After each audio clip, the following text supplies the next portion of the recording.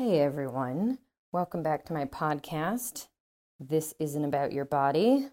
I'm Jessie Nealand, and today I'm going to share a whole thought with you and then kind of riff from there as I am discovering what this podcast is all about. So, the thing I want to share first is that I had a client say that she was partnered with somebody once who loved and accepted her unconditionally, and that she resented him for it. And I asked, why? Why would you resent someone for loving and accepting you unconditionally? That sounds wonderful. And she said, because she was using her partners as a form of validation and motivation regarding body image, so that if he just accepted her unconditionally, then she didn't pass any standard. She didn't pass any test. He was just gonna love her and accept her and think she looked beautiful, not because she had earned it, but because he just was offering it. And that didn't seem good enough. Because again, she was looking for the validation from a partner to say, I have assessed you as worthy. I have held you up against my high standards and decided you're worthy, because that would feel more validating than someone who just said, I'm just here offering you all this love and acceptance. And the other thing was the motivation part. So there's also this aspect of how she was choosing partners at the time that was focused on picking somebody who would hold her accountable to basically to never get fat, to never let herself go, as she felt that would be, because she was trying so hard to maintain a body that was thin and fit and attractive, that the thought of having somebody who loved her unconditionally and accepted her and thought she was beautiful no matter what meant she was terrified she would just let herself go, because she was working really, really hard, and it was difficult. It's so hard to motivate yourself to, turn down desserts and exercise for however long per day she was exercising, which was far too much, and, uphold these habits of rigidity and count your calories and do all of these things that people do to keep their weight suppressed, to keep their weight below the normal set point for what their body wants to be in sort of a comfortable way. And she had been doing that. It's really difficult. And so she felt like she needed to choose a partner who would hold her accountable to those same standards, because he'd be someone who would not love or accept her if she got fat or let herself go. This is pretty horrifying. I also think it's really fascinating, though, because she was putting words to something that I feel is actually pretty common, but we don't talk about. People don't generally put words to this deep, dark thought, which is like, I am using my partner to validate my existence, and I am using my partner to keep me in line. I am looking for someone who will judge me so harshly if I gain weight that I can't gain weight. That will keep me in line. That'll keep me motivated and driven, so that I never just feel accepted enough to let myself go. And we do this with ourselves all the time. But it's interesting to hear it with a partner, because if you think about, well, so I don't know if you know this or not, but so many of the people that I work with, they often will hold these negative body image thoughts against themselves. It's like their inner critic is sort of trying to do that job. It's like the patrol person inside of themselves saying, you're not good enough, you're disgusting, you're too fat, you're a failure. Like, this inner critic is trying to keep them in line. The whole point of it is to try to get them to follow the rules that they've set out for themselves, whatever those are, and be good and prove themselves and, stay in line, stay under control, basically. So your inner critic is constantly trying to oppress you, basically, control you. Make you do what it wants you to do, which is be perfect or stay thin or, whatever the thing is. And so we do this to ourselves constantly because it feels like it'll be motivating. I mean, none of this is really conscious, bear with me on when I put language to this stuff. Most of it is below the level of consciousness. Nobody is walking around thinking, I will critique myself so much that I'll stay in line. No, but on an unconscious level, we invent a self-critic, basically, who will keep us in line in all of the ways that we feel is really important to be kept in line. It's like a little safety, protective, I don't know, inner police person. And from that place, the goal is to not mess up, right? It's like sort of intended to help or protect us, even if it feels horrible and causes us to like walk around in a state of shame and pain and guilt and dissatisfaction all the time.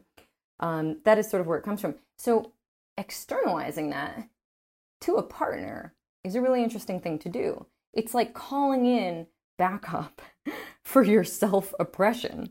You're like, you know what? I'm struggling a little bit over here with my self-oppression. I'm not doing a very good job, and I'm afraid if I become too happy or I feel that my partner accepts me too much, I will stop successfully oppressing myself.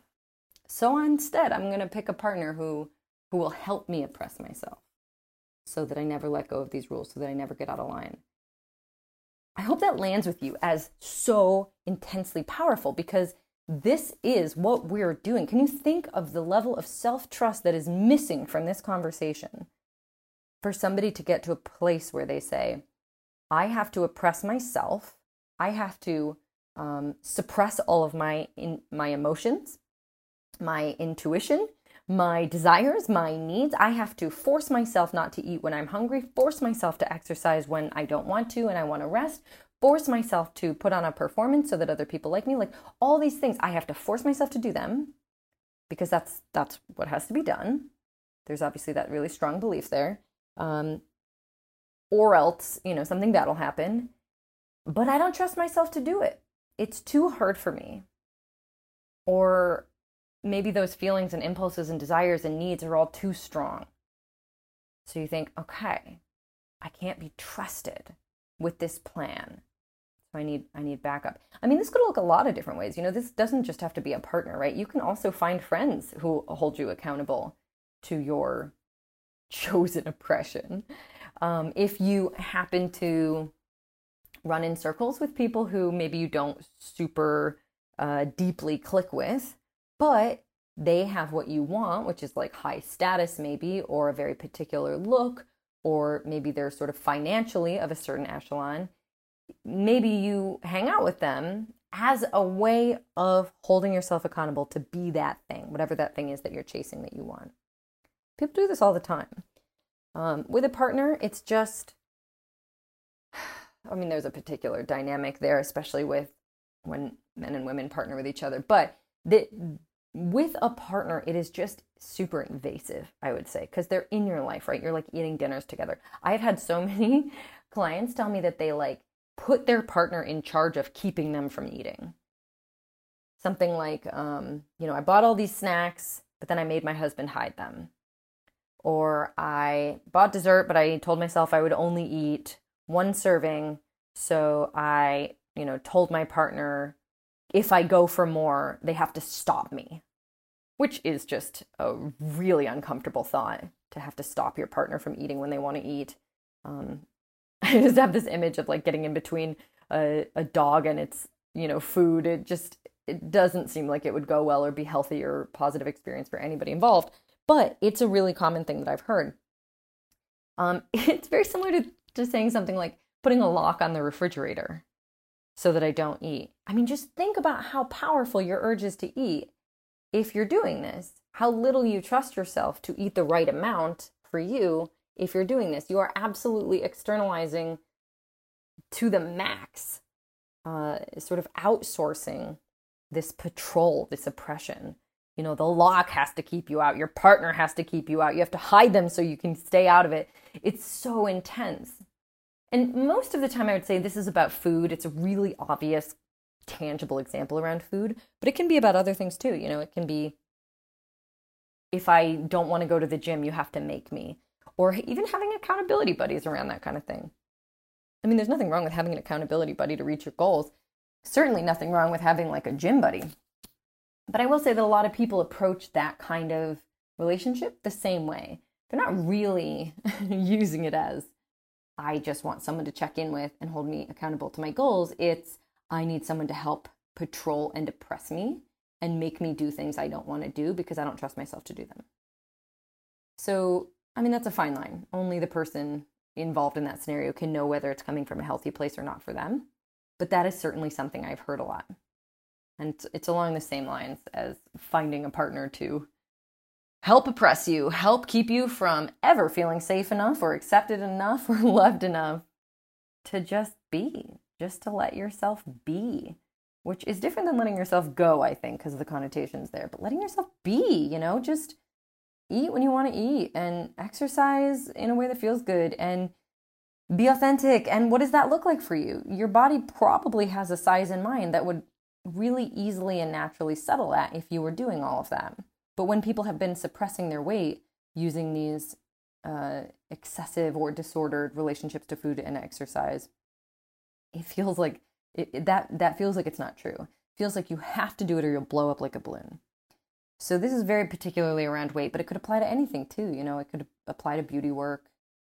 I certainly have worked with women who have said, I chose a man who likes beautiful women because I always want to hold myself to that standard. And by beautiful women here, I am referring to a very specific high femme, like high glam look.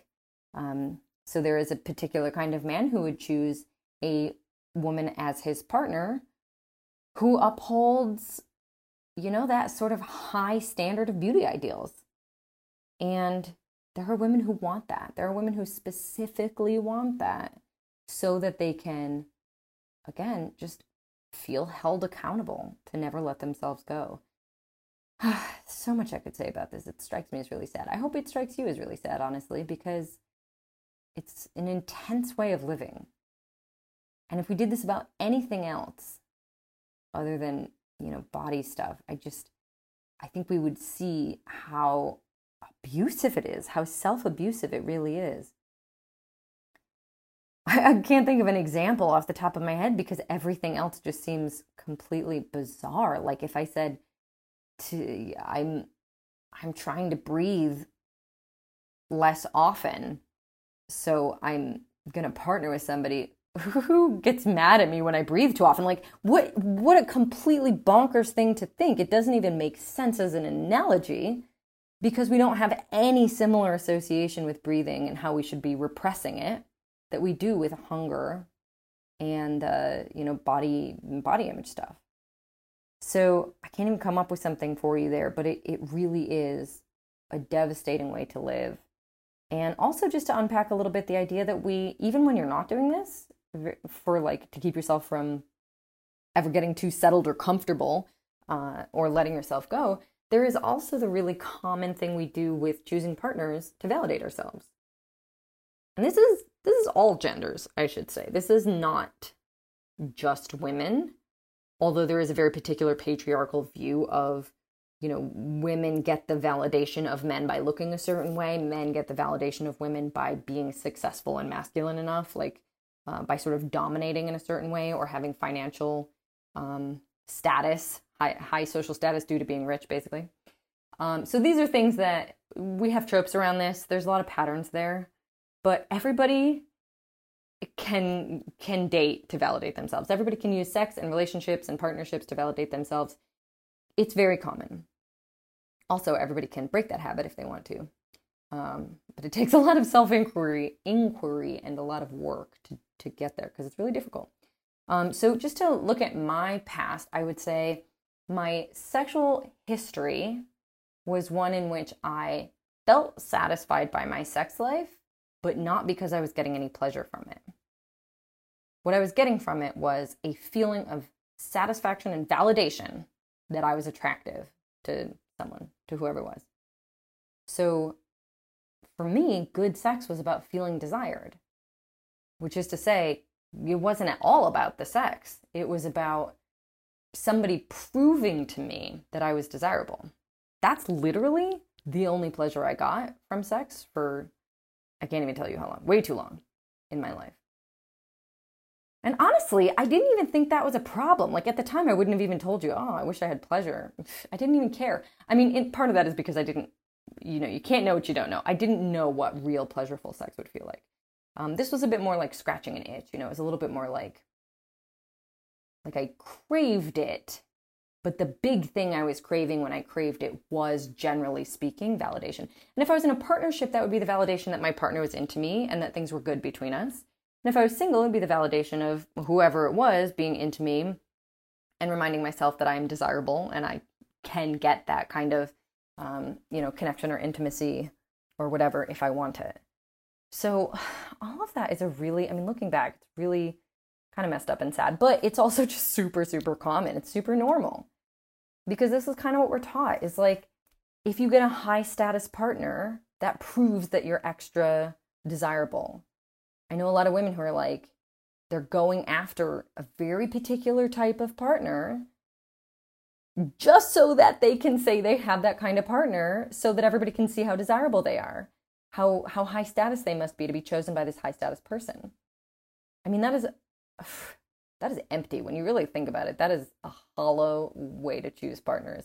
I can't even imagine what those partnerships would feel like from the inside. But the point being that it is really common to use those relationships and interactions as validation without even thinking you're doing it, without even realizing that that's what you're doing, because you just think, oh, this feels good. It feels good that you want me. So that's what I want. It's pretty simple. And so in the case with my client, I would say it felt good to her that this person had chosen her. And it felt good to her that they were saying, I love and accept you for everything that you are. I think you're beautiful no matter what.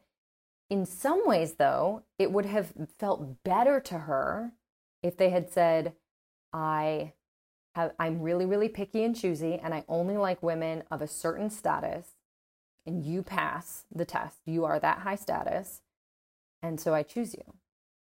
Which means she didn't get to enjoy the really lovely sounding connection that person was offering her, because she was so focused on, I need to choose a person who validates that I am desirable and high status because they are really choosy. And that's super sad. It's super hollow. So, all of that just to sort of explore. I invite you to look at how you use validation in your own life, because everybody does it a little bit differently. And I say explore it with curiosity and no judgment at all, because I really don't see this as like a negative thing. I think we throw around the term like, oh, she just wants attention, or she's just doing such and such for the validation. We think of this as kind of an insult or like a pathological thing, but I don't think of it that way at all. It's very normal. It's very reasonable given the world we grow up in to end up in this situation. But I do invite you to be curious about it. Where are you seeking validation? What does that look like for you? And what does that alter in your relationships? She never would have said at that point in time, I don't think I'm going to partner with this person because I'm afraid, that them loving and accepting me will mean I can't police myself as well. Like that wasn't going on consciously. She can only see that in retrospect. But at the time she might have just said, I'm not that into him, right? I don't think he's that attractive. I don't know. It's just not working out. So those are things where I would say, get curious about how this shows up in your life, in your relationships, if it shows up there, how it affects things, what patterns it pushes you into or takes you away from, because this stuff is just super interesting. And then likewise, if you have any habits or patterns around not letting yourself go, meaning you have to keep yourself like beholden to a very rigid standard of eating, looking a certain way, acting a certain way, being in a certain career trajectory, being a certain kind of parent or person, like any of these things. It can be any of these things that if you feel like you are forcing yourself to be a way that doesn't come naturally to you, what is that? And what would it be like to just let yourself be what came naturally to you? I mean, I'm not even saying that that's inherently better. I'm just inviting curiosity into that space. Because, in the case of my client, like she definitely is way better off now just letting herself be who she is in her body as it is something she's worked really, really hard for over the years. But now she can see that relationship was a missed opportunity that she only missed out on because she at the time couldn't see that it was safe for her to just be herself, to let her body be. Where are you pushing yourself to be something you're not? Where do you feel like it wouldn't be safe to be who you are, or just to let yourself follow your impulses, trust your gut, trust your feelings, trust your hunger, trust your body, I mean, those are areas for exploration. And honestly, I think that's it for today. It's always just something to bring interest and curiosity into this kind of conversation. No judgment. I think this is the kind of thing where sometimes clients will hear me say this sort of thing and they'll be like, it's like, I'm so broken. But no, not at all. None of this has to be seen as pathological. A lot of it is just being human, man. Being human is super messy and weird. And this kind of thing is part of it. But having the awareness to look at these patterns and do the healing required in them sets you free. It keeps you from needing to not only police yourself, but literally hire out in your life, get a boss, get a partner, get a friend who's going to keep you beholden to some bullshit standard that you invented for yourself and now feel that you have to force because who you are isn't good enough. I mean, really, anytime that you are forcing yourself to be something you're not because you believe who you are isn't good enough, like that's a thing to get curious about and explore.